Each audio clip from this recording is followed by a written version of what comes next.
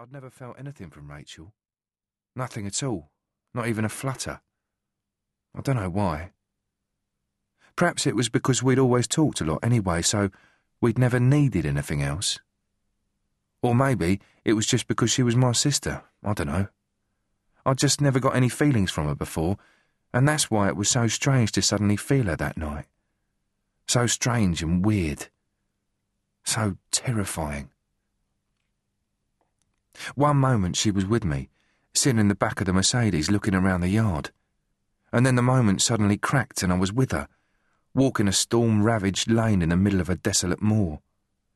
We were cold and wet and tired and scared, and the world was black and empty, and I didn't know why. I didn't know anything. "What are you doing here, Rach?" I asked her. "I thought you were coming home tonight." She didn't answer. She couldn't hear me. She was hundreds of miles away. She couldn't feel me. All she could feel was the cold and the rain and the wind and the darkness. And then suddenly she was feeling something else, a race of blood in her heart, a paralysing fear in her bones, a presence. There was something there, something that shouldn't be there. I felt it at the same time as her, and we were both too late. The dead man came out of the dark and took her down, and everything went black forever. I don't know what happened after that. I stopped feeling. I passed out.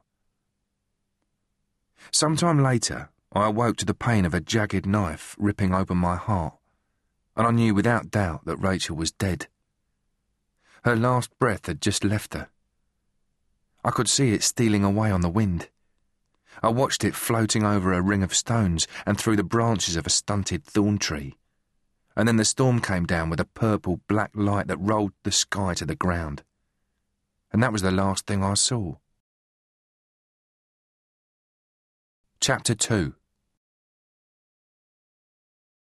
3 days later, I was sitting in an air-conditioned office with Mum and Cole and a grey-faced man in a dark blue suit. The office was on the top floor of Bow Green Police Station, and the man in the dark blue suit was our family liaison officer, Detective Constable Robert Merton.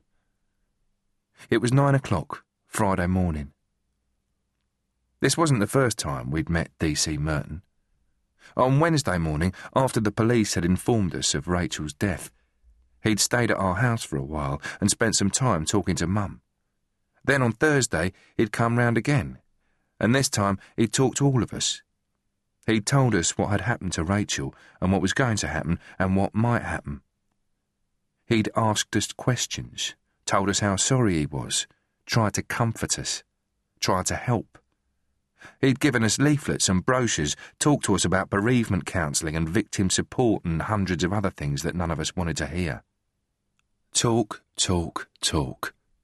That's all it was. Just talk. It didn't mean anything. It was just DC Merton doing his job. We knew that. But we also knew that his job didn't belong in our house, and neither did he. He was a policeman. He wore a suit. He talked too much. We didn't want any of that in our house. So when he'd phoned us on Thursday night to arrange another meeting, Mum had told him that this time we'd come to him. "There's no need for that, Mary," he'd said. "We'll be there at 9, Mum had told him. And now, here we were, sitting at his cramped little desk, waiting to see what else he had to say. He looked tired. His shoulders were hunched and his eyes were heavy, and I got the impression that he'd rather be somewhere else. As he removed the cardboard file from a drawer and placed it on the desk, I could see him struggling to find the right face. "So, Mary," he said eventually, smiling somberly at Mum, "how have you been coping?" Mum just stared at him. "My daughter's dead. How do you think I've been coping?" "I'm sorry, I didn't mean..." His smile tightened with embarrassment. "I just meant with the media attention and everything." He narrowed his eyes. "I hear there was a spot of trouble yesterday." Mum shook her head. "No?" Merton glanced at Cole.